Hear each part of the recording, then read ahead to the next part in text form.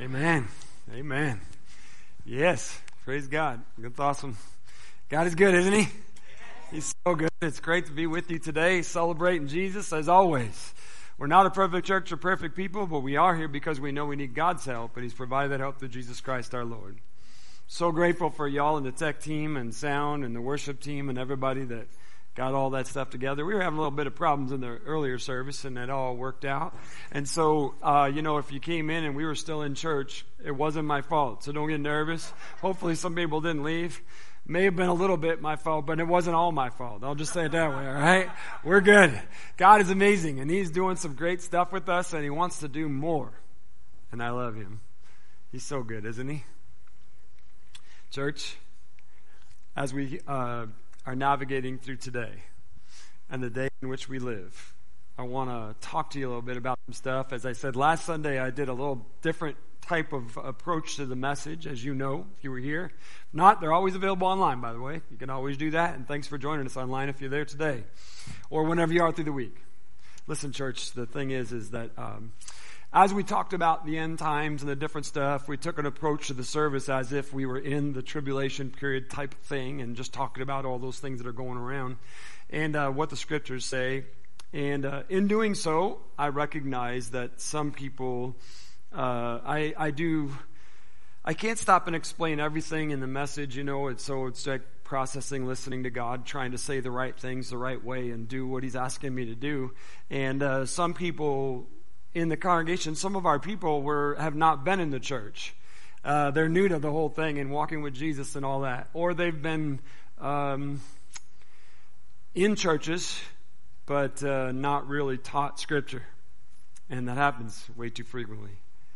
And some people were de-churched and unchurched and non-Christ-centered things and all that stuff from the background. And so, when we make comments and such statements about, the end times of tribulation, those words of the beast, the Antichrist, 666, all that kind of stuff, then sometimes if you don't understand that or haven't been brought into it, sometimes you get some confusion and things, and maybe it doesn't make sense to you as what's going on. And so as I was hearing some of those questions coming towards me through the week, just praying and asking God to give us direction, the Holy Spirit definitely was just, I love it. God is amazing, and He excites me so much because He leads us and talks to us about stuff.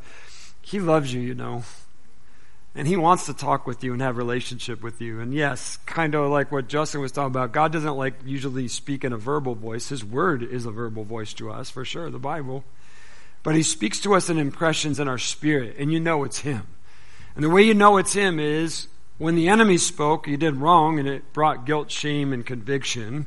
When you do right, the Word of God, the Holy Spirit affirms it. He leads us, and He's directing us into life.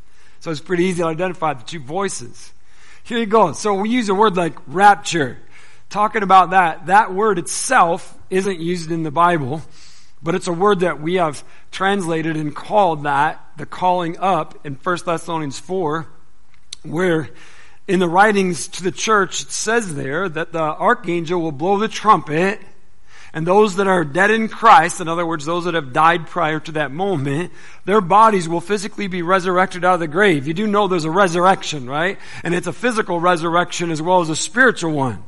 So the Word of God says that the Spirit, which is with the Lord, that's our soul, that's our self, is with the Lord, and He's going to bring those back with Him. It says right in that scripture, and the body will be caught up to meet Him in the air. So the spirit and the body of those who are dead will be reunited, and then those who are still alive in that moment will be caught up to meet Him in the air.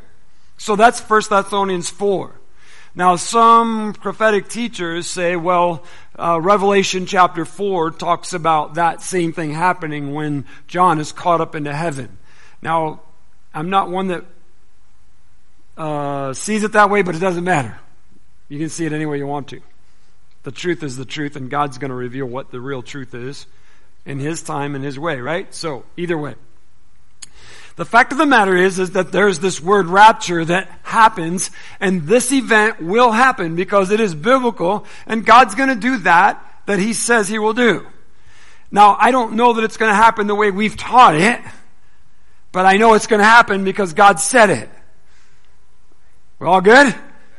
So, here's what's happened when we talk about rapture, 7 years of tribulation, the judgment of God, the beast, the Antichrist, the prophet of the beast, 666, and all that stuff that goes in there. For clarification purposes, I want everyone to understand those items are in God's Word, and God talks about them, and they're real. Okay? They are. The way they unfold may not be the way that we've taught it. That I know for sure. Okay? So please stay with me. See, here's the way that it's taught. There is this turning away from God. The world is going bad and going to hell in a handbasket, so to speak, in our terminology. And there's the select few, and the rapture happens, and Jesus calls his bride to be with him, but he doesn't fully return on the earth. We go to be with him, with the Lord, and the tribulation period happens after that. So 7 years of tribulation happens after the rapture. Now that is called pre-tribulation rapture. Okay? Just giving clarification so we're all on the same page for where God's taken us today. The tribulation period itself, as translated us by reading in the book of Revelation, in the 7 years, 3.5 years of it are peace, and then 3.5 years of like all hell breaks loose. In that, there are some in the Christian community that teach that, no, we're not going to be raptured prior to the tribulation. It's going to happen at the midpoint. So those are mid-tribulation rapture people. All right? Yep.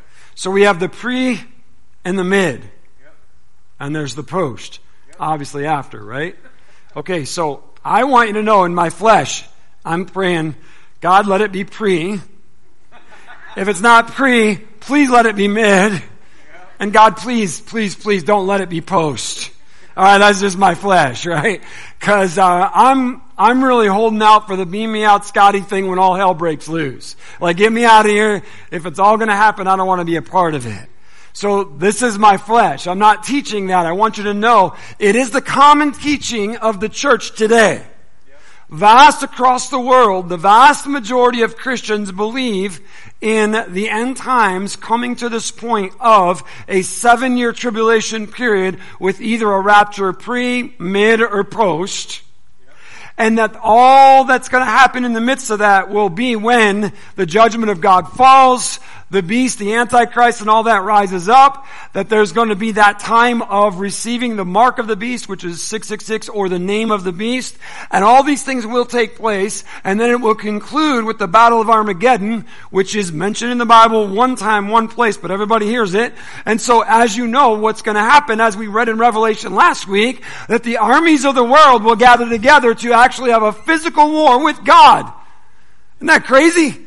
It's biblical. It says it's going to happen, and the Word of God says it's the Battle of Armageddon. Now, what the modern teaching of the end times is that when that battle takes place, then God wins, we win, there's 1,000-year of millennial reign, which means that Jesus will reign upon the earth, will reign in peace, the devil will be bound for 1,000 years, etc., and then gets a little fuzzy after that.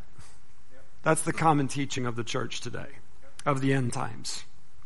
Now, what this is called is eschatology, which is the teaching of the end times. And you don't have to know that. God's not going to say, what's your eschatology? I want to know that before I let you into heaven. Never going to happen. That's our theological words. I don't know why the educational world tries to put fancy words on stuff so they sound smart. I don't know. Whatever the reason, it doesn't matter. The fact of the matter is it's a teaching of end times. But what I want you to, well, first off, before I go any further, how many of you have been taught to believe that sequence of events for end times? Would you raise your hand? I mean, I have. Most of us? Okay. The most of us, I'm not saying the exact thing, but it's in that nutshell of that kind of an idea of what's happening in the end. So, what I want us to understand, church, is that teaching and belief did not exist in the church until the 1800s. Now, I mentioned this last week just in passing, but it's important for us to know, church, that this teaching did not exist in the church prior to the early 1800s. So, again, just raising your hands, how many of you know what the teaching of the end times, the eschatology, what that teaching was and belief that was happening in the church prior to this view of end times, do you know what that was? If you do, raise your hand. See, I see 1, 2, 3, 4. Okay, pretty much what we had in the first service. See, we didn't even know what the church has been talking about for 1,800 years. We only know what's been new and the approach we take to the end times, which is kind of scary. Because the church believed and taught something for 1,800 years, but somehow it got changed about how this end times would work and how things would unfold as we move forward. So a very brief explanation of what the church used to believe about the end times is this. The church believed that you and I as the body of Christ would share our faith with the world, and that people would come to Christ, and that people would be saved all around the world. And there would be a move of God that happened to the point where Jesus Christ would just come in and He would reign, because we've all done the work of transformation by the power of God through Jesus Christ, and that the 1,000-year millennial kingdom would come because the church, in obedience to Christ, had ushered in that move. Pretty contrasting, isn't it? See, the church was believing was that the church would be so on fire for God, sharing Jesus with the world, that the world would be transformed, falling on their knees before God, and that God Himself would come and reign here. So, since the 1800s, instead, the church has been like, oh no! The wrath of God is going to be poured out. Let's hide. Let's gather together in our holy groups. Let's stay inside the building and not be the church that God's called us to be. Because what God's word, this is the modern teaching, things are going to get worse and worse. It's a bad place out there. Everything is going to get worse. And so as the church views the world all turning away and going worse, we have responded by the church retracting within itself. And the church instead has become self-centered, self-motivated, self-driven, self-serving, all the while serving Christ within ourselves. I mean, by and large, listen, you know this, if you're listening to anything in the Christian community out there, not many people are thinking that there is a global revival coming. Right? I mean, who's saying that? I'm not saying that. Listen to me. Who's saying that? No. Everybody out there is saying, it's over. It's done. The end is here. There's no hope. We're beyond repair. God's coming. That's our only hope. Beam us out. Let's go. Right, church? Come on. Isn't that what the mentality is? I'm talking about the Christian community, not the world. And so as we listen to this, let's go back in our history just a little bit to those early 1800s. What was happening? Well, there was this dark period called the Dark Ages, which means the light wasn't being shown because the church was corrupt and messed up. Got their eyes off Jesus. It became about them, money, power, politics. It became all about that. Oh, anyway. There was this dark period. God always has a remnant of people. Always has a remnant of people that follow Him. God caused a call and a move of the Holy Spirit. And what happened in the early 1700s to the mid 1700s was what is called the Great Awakening. The First Great Awakening is what it's called. Because there was a global revival that took place. The Spirit of God was moving. God was moving through incredible men of God. One of those was John Wesley, George Whitefield, people like that, who, church, you got to hear it. It's amazing. So here's John Wesley, without getting way off point here. John Wesley was an Anglican priest in the Church of England. High church. Very liturgically driven. Very social. Very about education, smartness, money, power, position. But he saw some people on a boat when he was scared to death crossing the ocean because he thought he was going to die, and he was full of fear while he was a priest. And he saw this little group of people over there calmly praying and singing, and he went over to them after the storm and said, hey, what's up with you guys? How are you doing that? And they talked to him and told him about being saved and having Jesus in your heart. Isn't that awesome? So here's this highly educated, super smart guy hears this truth from the Word of God that he'd been talking about but didn't know, who began to look into this and found out that, yes, salvation is by faith. And he experienced a breakthrough in his own life where he was saved, born again, found Christ, and he began to preach that in the church. And you know what happened? Got kicked out of the church. They kicked him out. You can't preach that here. You can't preach that salvation in Jesus stuff. Get out. So he went out and he began to preach into the streets to the poor, the broken, the alcoholics, the prostitutes. That's where he began to share Jesus. God was moving. Revival began to spread. Went out into the fields to the miners. George Whitefield, another preacher, preaching out there in the field. See, the church didn't think you should speak God's word outside the building. That you needed to come to the church to receive the word, to receive Christ, to receive communion, to do all these things within the body in the church, and this is where it belonged. I mean, I don't know why they didn't read the Gospels, where Jesus was out there in the streets and out there on the water, out there in the hills and the valleys preaching and teaching. But the church didn't do that.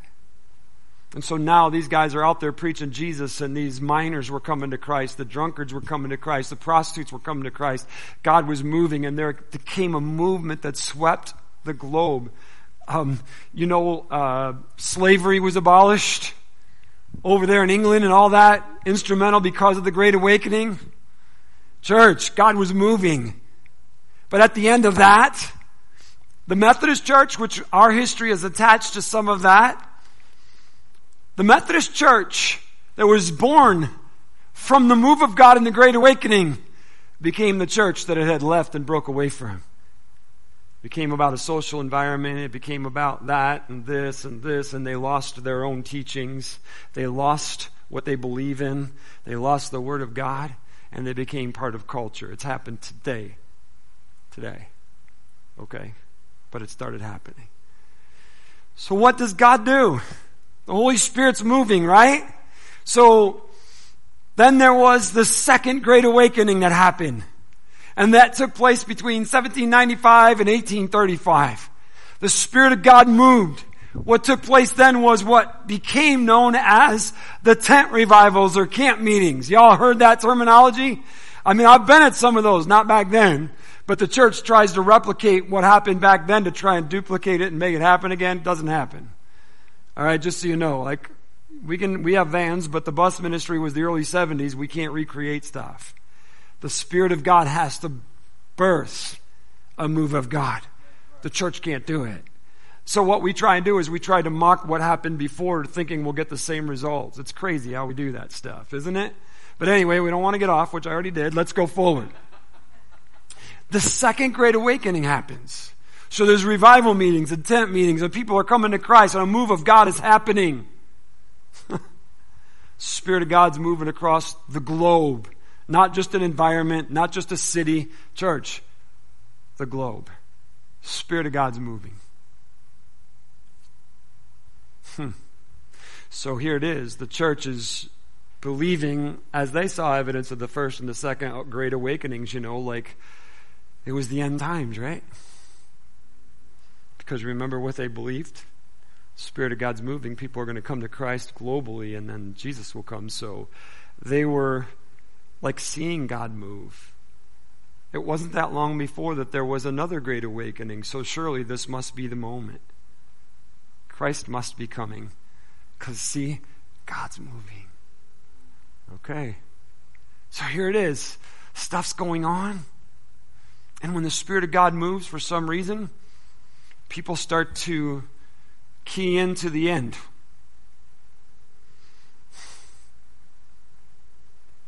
So as we look at this and we think about it and where they were, what happened at the end of and the midst of, I should say it that way, of the second Great Awakening, two false faiths were born.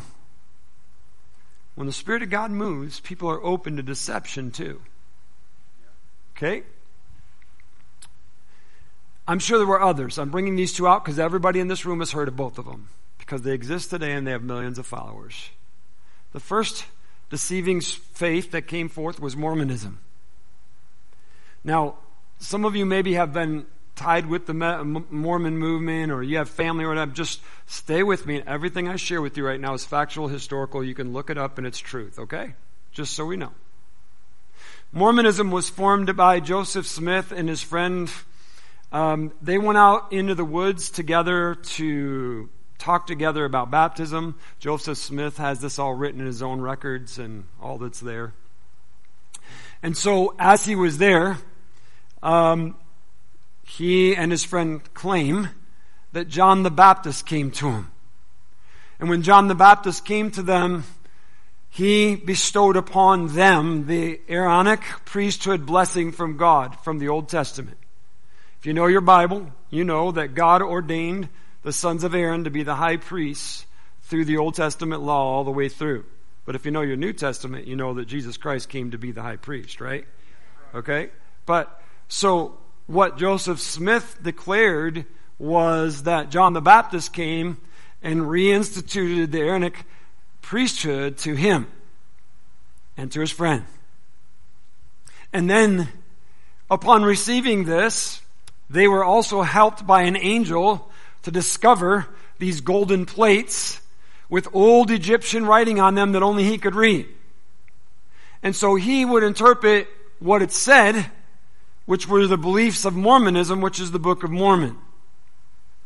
Now stay with me, because these plates contained this teaching that only he knew, and he began to tell people. Now Joseph Smith had a history, and he had problems with the law. And he had a history of issues. And part of what was written on the plate was that he had the authority to, if he wanted your wife, he could have her. And he began to collect people's wives and other women. And so he had multiple wives, and so his followers, listen, I want to say this one thing. I've already mentioned it in the past about other stuff. False faiths often appeal to your flesh. The desire of the flesh is always involved to feed self. And so in this process of claiming others' people's wives as his and such, obviously communities were not real receptive to the Mormon movement, which it was called the Church of Latter-day Saints. Right? It is today. And so they were not really well embraced by communities. And therefore the Mormons moved around. When they were in Illinois, Joseph Smith was accused of some illegal activity and such. He was murdered by a mob in Illinois that were fighting against his stuff. So what happened was a power struggle took place about who was going to lead this movement of people that were now moving in a band around the nation. And Brigham Young won, the university named after him. So Brigham Young became the main dude in the movement of Mormonism, and they moved to Utah out west where they were safe from everybody and they could establish their own stuff. Now, as I say this to you, church, the Book of Mormon is not the Word of God, nor does it align with Scripture. We need to know what the Bible says, and we'll know when there's false teaching happening. Today, there are millions of people following those teachings. Millions. Nobody has to tell you that when you see a couple guys riding on bicycles with a white shirt and tie, who they are. You know who they are. They're missionaries carrying out that story door to door. God help us. Here's a second group, Seventh-day Adventists. Y'all heard of them? They have millions of followers as well. So, here's the deal that happened here.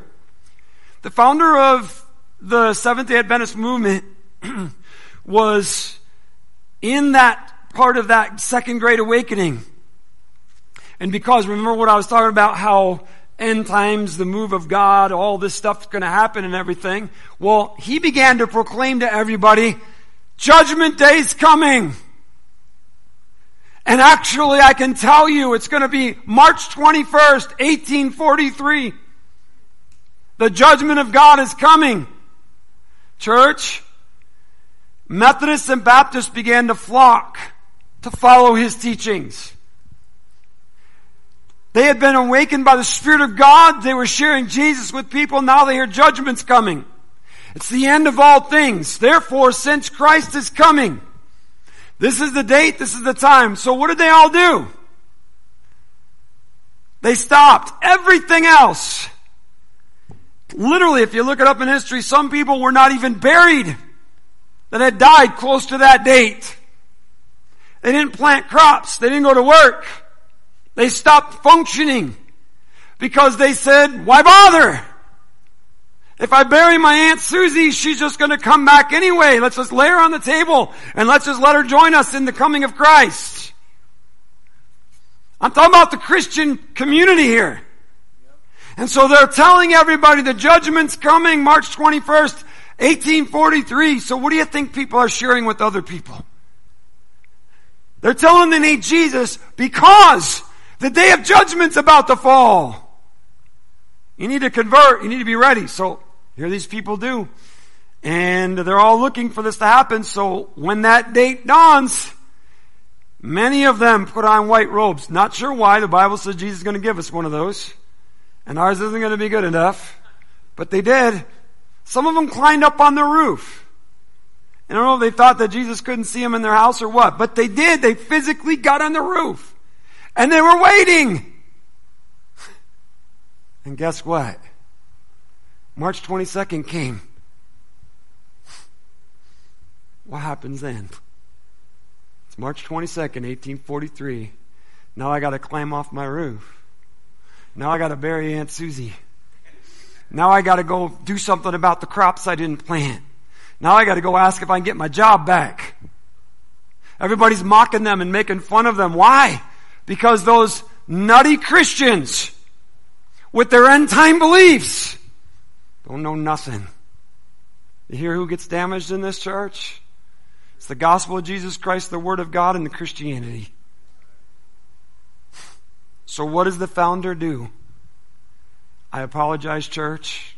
I was miscalculating. It was March 21st, 1844, not 43.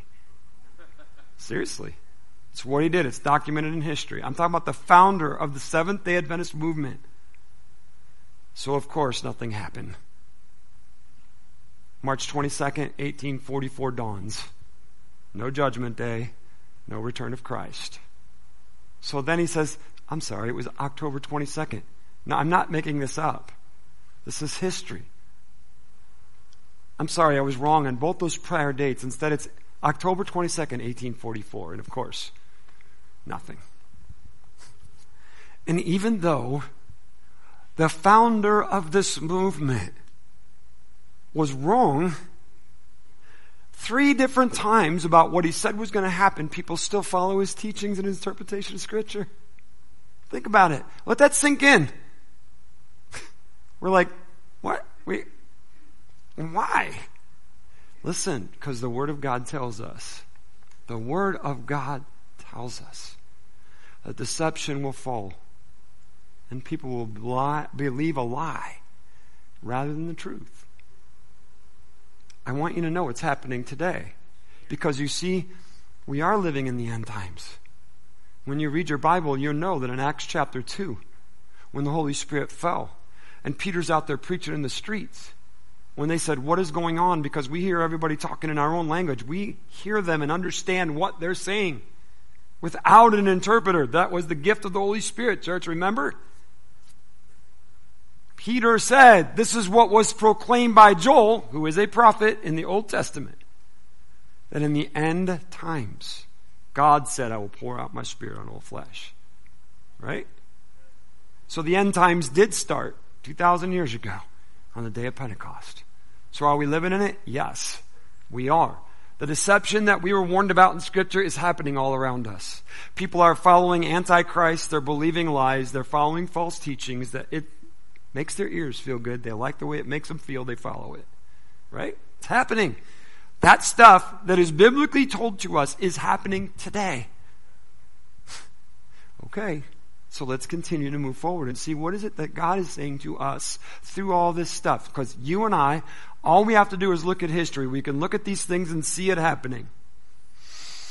Each and every time the Spirit of God moves, when there's an awakening and a move of God, people are open to looking towards the end and following false prophets and teachers. Here's what the Word of God says. In the Hebrew, which is the Old Testament is written in Hebrew. I do not speak Hebrew. I want you to know there's tools. You all are accessible to them online.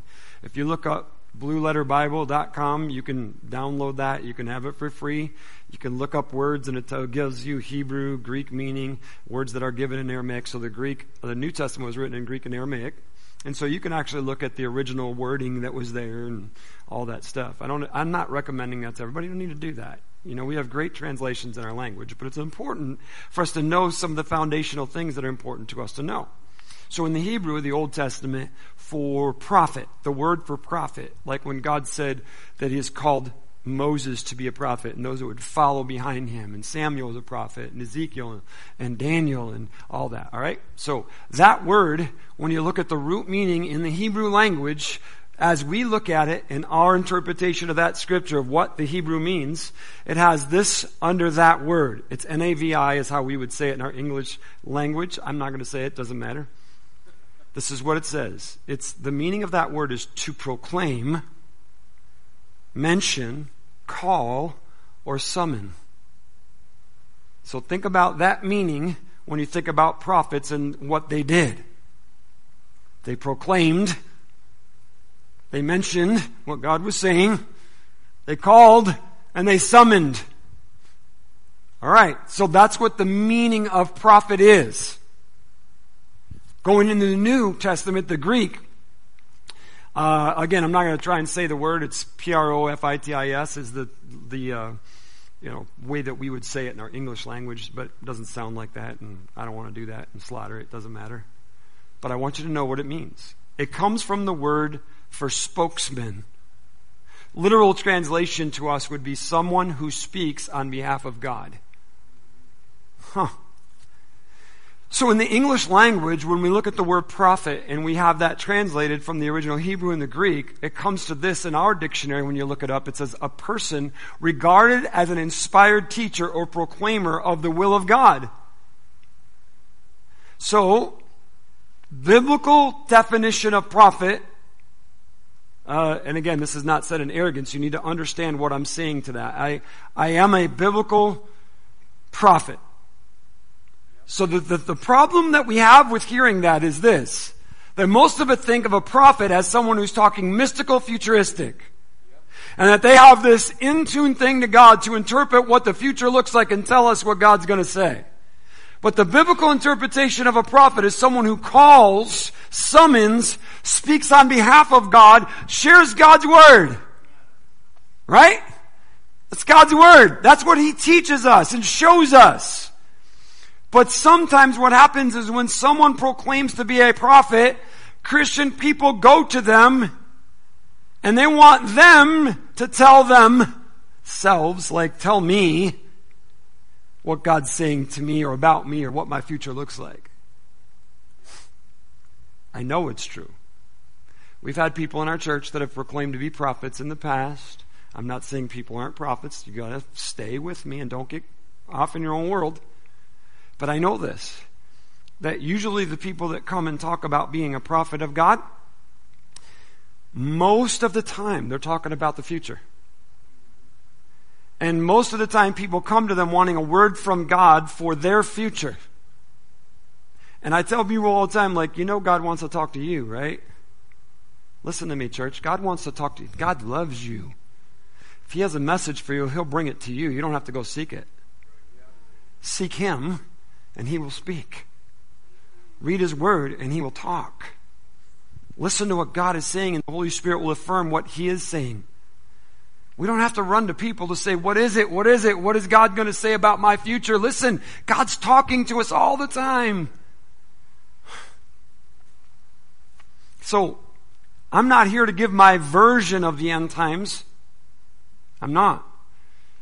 Now, some people will think I am. I'm not. I'm asking us as a church, as God's people, to look at what God actually says and not allow ourselves to just believe something we were taught according to how they told us it would be. Because I'm telling you right now, I'm being completely blunt with you and saying, I don't know that I believe the previous 1800 years teaching, and I'm pretty adamant that I don't believe the modern day teaching of the end times. I mean, I'm just saying, like the way we teach it, I just don't believe it. Okay? Just to be clear with you, I'm being honest. I choose to follow Jesus today, and I'm going to serve Him with all my heart. And I know that whatever shakes out and however it comes, it's going to be right, and I will be good as long as I keep my eyes on Jesus, and that's all I care. Okay, I just want to be clear with you. But I also want to be clear about this. See, God's Word is truth. And if we will hold on to God's Word is truth, and it will prove itself to be true. God's Word is truth, and it will prove itself. The Holy Spirit is faithful. He will lead us into all truth. That's what Jesus said. Jesus said, the Holy Spirit will lead you into all truth. Stop trying to figure it out. Stop trying to look for it and figure these things out and share it with others when you don't know what you're talking about. Let the Spirit of God affirm what God says, and God will affirm it. Jesus said, I am the way, the truth, and the life. No one comes to the Father but by me. Now we're talking about the one and only Savior of the world. They use in false faith the name Jesus, but if you look into the Jesus they're talking about, it's not the Jesus of the Bible. It's not the Savior of the world. Come on, church, we need to know these things. He is the one and only. He told us there's not many mountains. It's not like it's okay for them to believe what they believe. It's not okay. It's only Jesus. And hell is real, and people are going there every day that think they're okay. I'm not being arrogant. I'm not being wrong. I'm saying, church, we need to wake up and see the truth of what God says. So let's talk about these end times and what God actually says. Because there's a rumor going around that the vaccine for COVID-19 is the mark of the beast. Please don't make any comments. I'm serious. I want to help us as a church see something. It's getting a lot of traction that people are believing this is the mark of the beast. So, to the point where literally a secular Minneapolis-based Hennepin Healthcare, again, you can Google it, not now, after church. It's put on their state's proclamation, and it's an online fact sheet about the vaccination. Okay? It is actually on this public document that it states the vaccine is not the mark of the beast. There's two things that I see in that. I'm excited that they know what that is. And then I'm like, Lord, help us as your church. My second response is, oh God, help us. Because see, the church is saying this. The world would never say, are you hearing me? The world would never say the vaccine is the mark of the beast. That's coming from the church. You agree? Right? Okay, and that's coming from self-proclaimed prophets. But what does God's Word say? What does God's Word say? After all, shouldn't we know what God's Word says? Stay with me, please. Because see, with false proclamations, there comes damage and consequences to the gospel of Jesus Christ and the Word of God. And so when the church promotes this and says it and teaches it and shoves it out into people, just like the doomsday judgment that was coming, the next day dawns and nothing. We damage the gospel.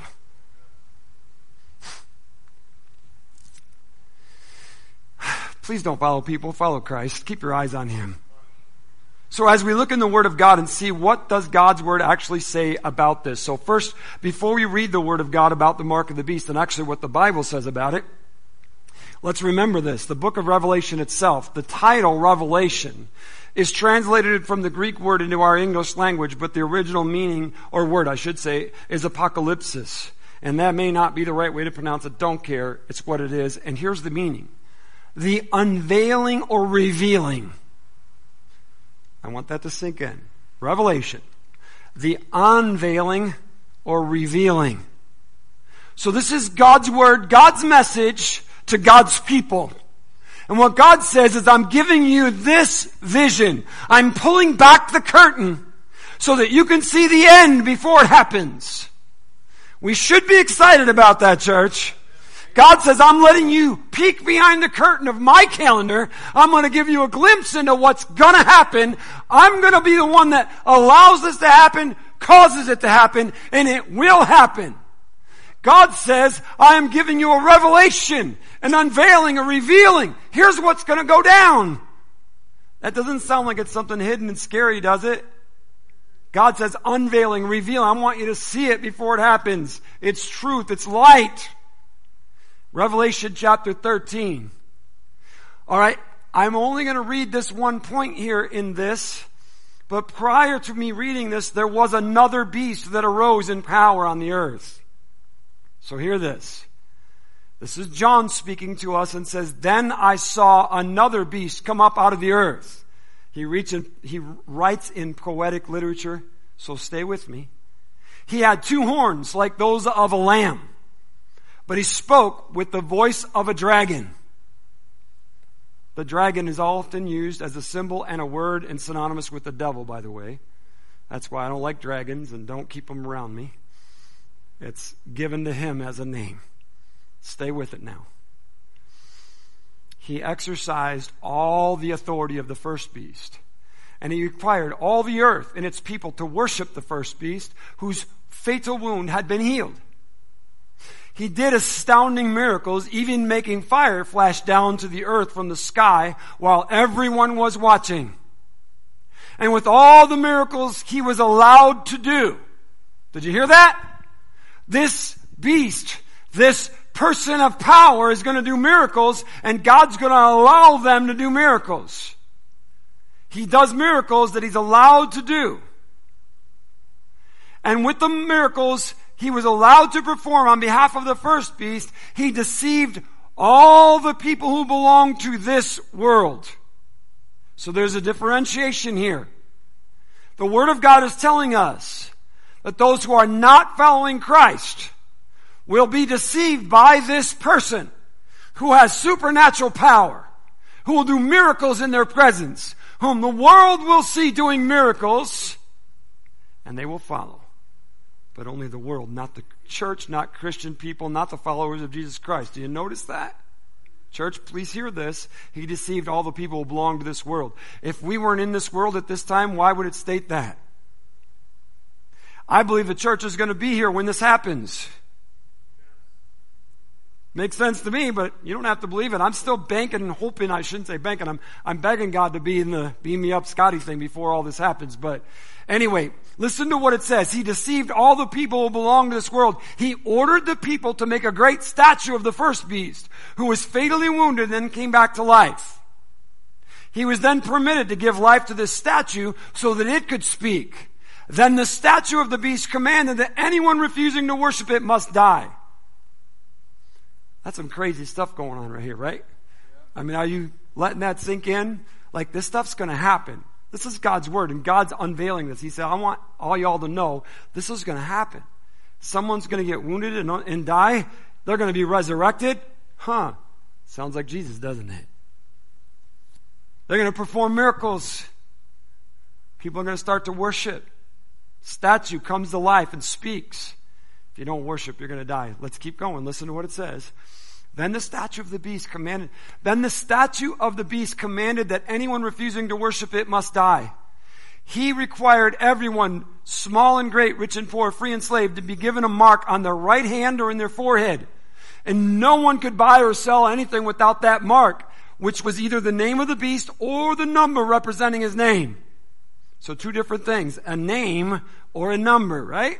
Stay with it. Let's see what God's word says. Wisdom is needed here. That's in the Word of God. Stops right there, saying, the name or the number is going to be given in the right hand of the forehead. Wisdom is needed here. Let the one with understanding solve the meaning of the number of the beast, for it is the number of a man. His number is 666. Church, we need to understand this is not a game. 666 is not something we should just mess around with or think it's no big deal. It is a very big deal, and it comes from the darkness, and God is unveiling and saying, look, all this stuff is going to take place. I want you to know. Church, but stay with this. The things that we just read in God's Word happen before the mark of the beast is required. None of that has happened yet. None of it. So come on. We haven't seen the first beast come up, get wounded and die, and the second beast raise it to life. Never saw that yet. I haven't seen miracles where someone, the whole world sees come fire down from heaven. Have you? I haven't seen anybody make a statue and tell us we gotta bow down and worship it.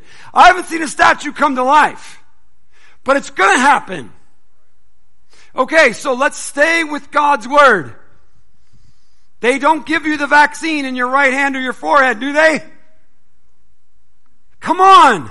Church, see, when we're promoting things that aren't God's Word, we're discrediting the gospel and God's Word itself. Now, I made a mention of this last week. I'm mentioning it again to you today. There is no question in my mind that this vaccine is preparing the world for that next step. No doubt about it. Because church, come on. I mean, we step back here. God says, here's the unveiling. This is what's going to go down. And we're like trying to figure it out. Like, how could that happen? How would the world do all this? And it's like, wow, I see. Everybody's just going to be like, stick me. Come on. And if you haven't been, I'm not making light of it. I'm telling you the truth. Like, and they're like separating, we're dividing over the fact, hey, if you haven't been stuck, you shouldn't be allowed to go in the store, go to the restaurant, fly anywhere doing it, right? That's what's happening right now.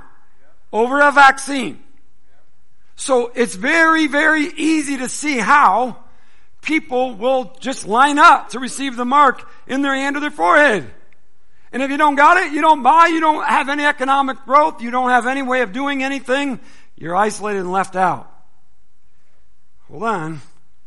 So that means, as I read God's Word, some will, some won't.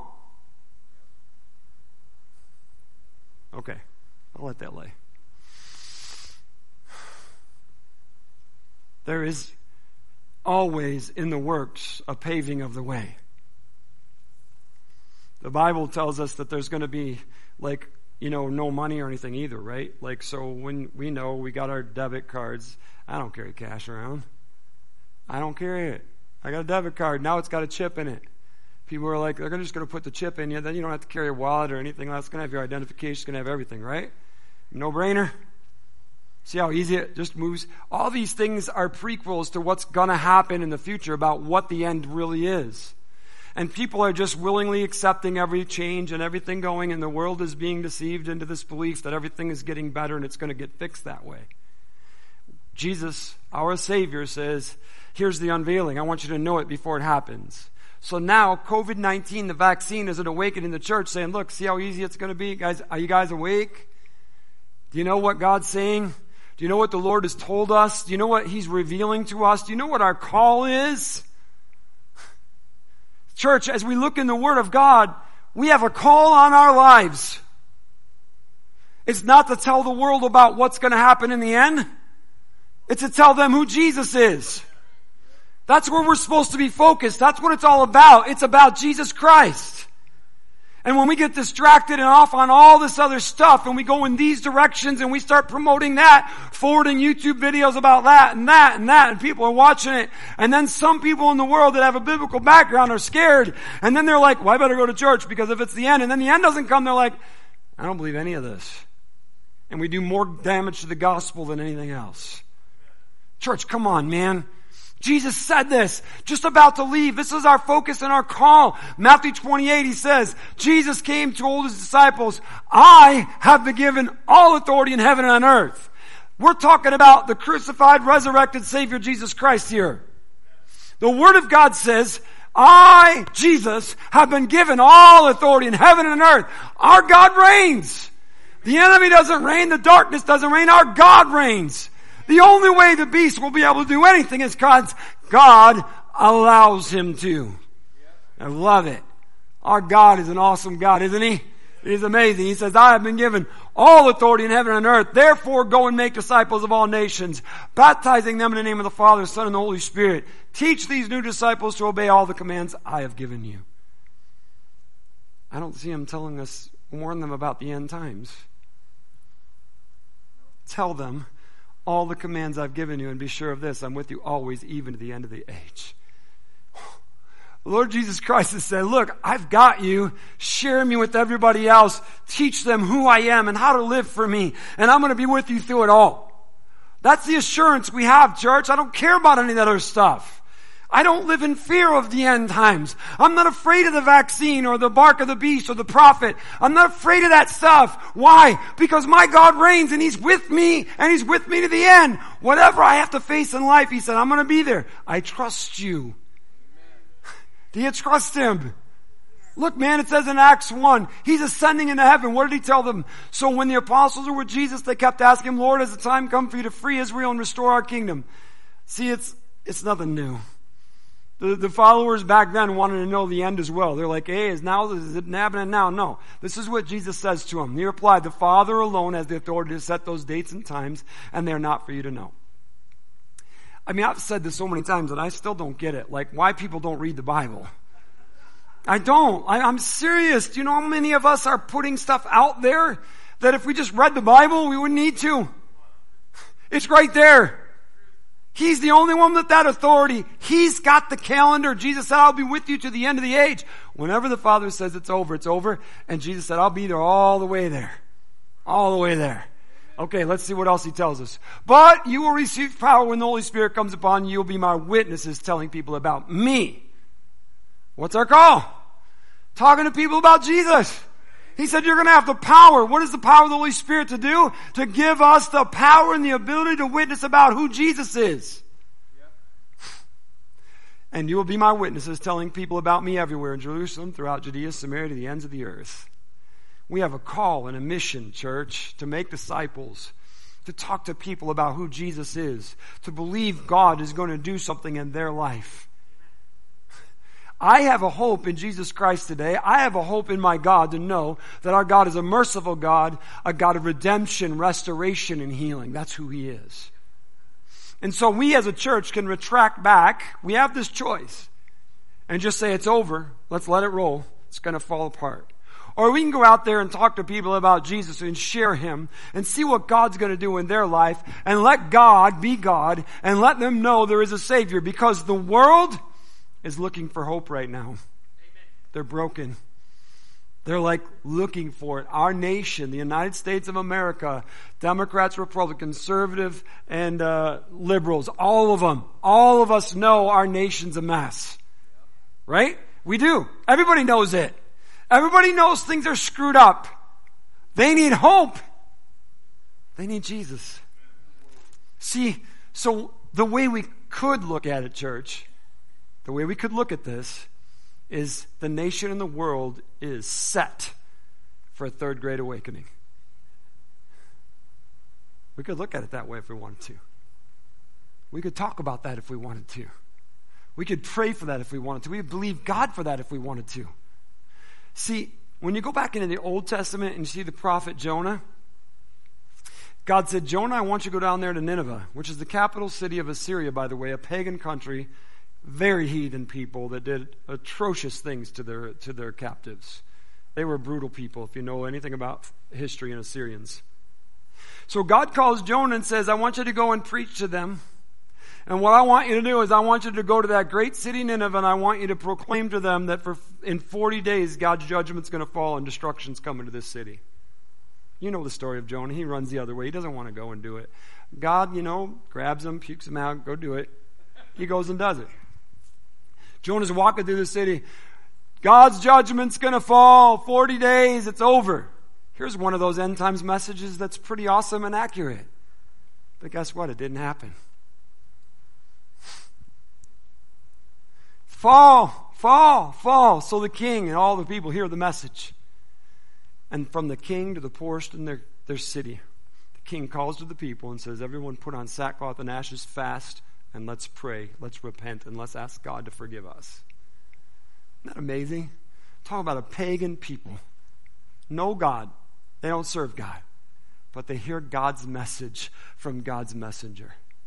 As broken and screwed up as Jonah was, they heard God through him. And what happens there is the people repent. And so God does. And Jonah is ticked off. Jonah says to God, this is exactly why I didn't want to warn him.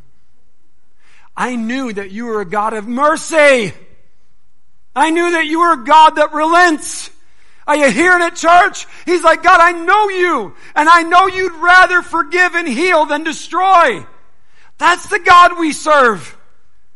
It is God's heart to redeem, not destroy. He has not come already because he desires people to turn to Jesus. God's word says that. So now as we are being called by God himself, go out there and proclaim this message to these heathen, broken people who do not know who I am. We have the choice as a church, as followers of Jesus Christ, to either do what Jesus says, which is to go out there and say it, or retract and wait for a beam me up Scotty moment. Come on. Seriously. So church, we know our call. No one that knows Jesus Christ doesn't know they're supposed to go out and share Jesus and make disciples. We all know that, right? I mean, we've read our Bible and we know that God calls us to that. And yet, statistics in the church today show that very, very, very, very few people ever share their faith. So we're not even doing what Jesus asked us to do, which is to share him with everyone. And we're tracking back and waiting for that beam me up Scotty moment that will save us from the utter destruction that they're going to have to go through. Do you see how that teaching can mess us up? God's calling us, church. God's calling us. He's saying, church, wake up. See, the first great awakening of today needs to happen in the church. We need to be revived. We need to engage the Spirit of God and to begin to see that we serve an amazing God of power and transformation and healing and rebuilding and restoration. That's the God we serve.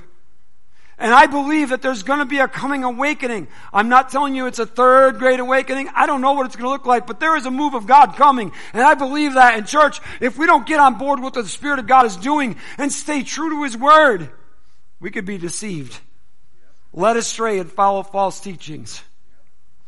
Know the truth. Know what God says. Follow him with all your heart, life, soul, strength, and might. Come on, church, we got to do this thing. The enemy wants to get us to look at anything other than Jesus. Anything other than Jesus. So I'm going to ask a favor of you, please. The next time you see a YouTube video about the vaccine and the mark of the beast, just delete it. Don't forward it. Stop it. Church, seriously, we've got to stop it.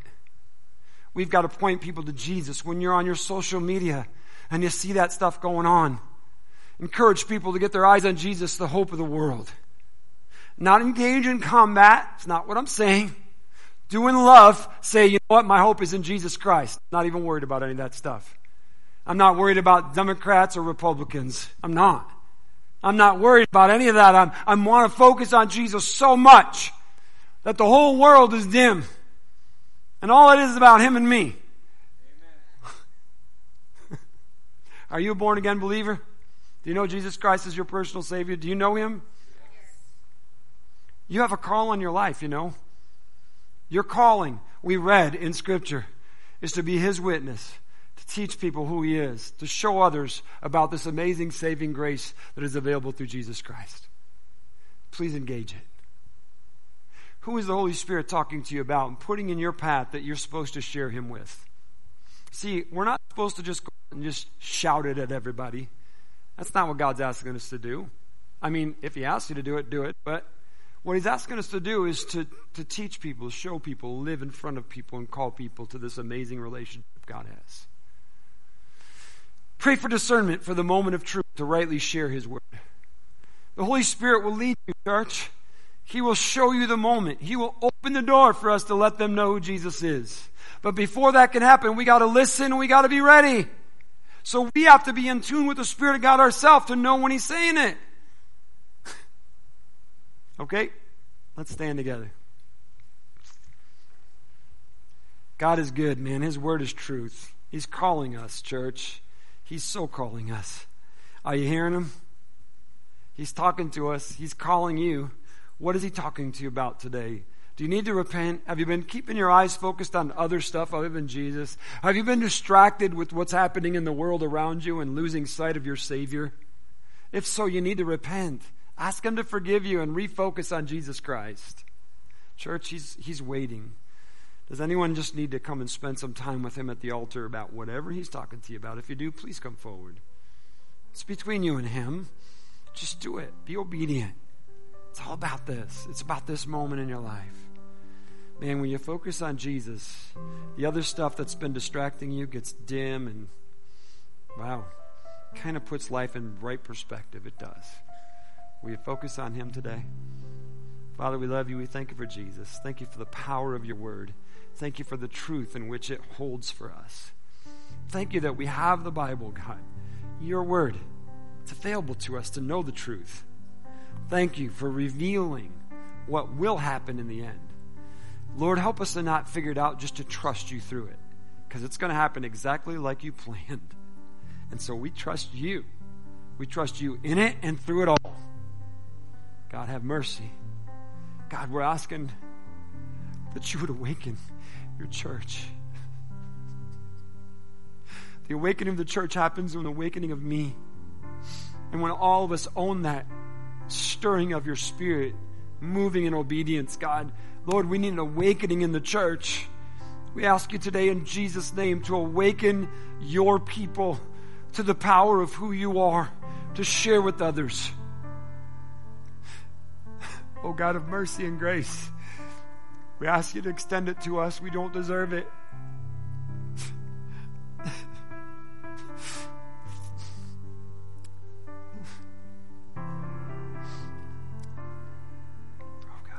Jesus' name. Yeah. Thank you, Lord. Trust you fully. It's in your name we pray. Thank you, Lord. Amen. God bless you, church. Thanks for being here today.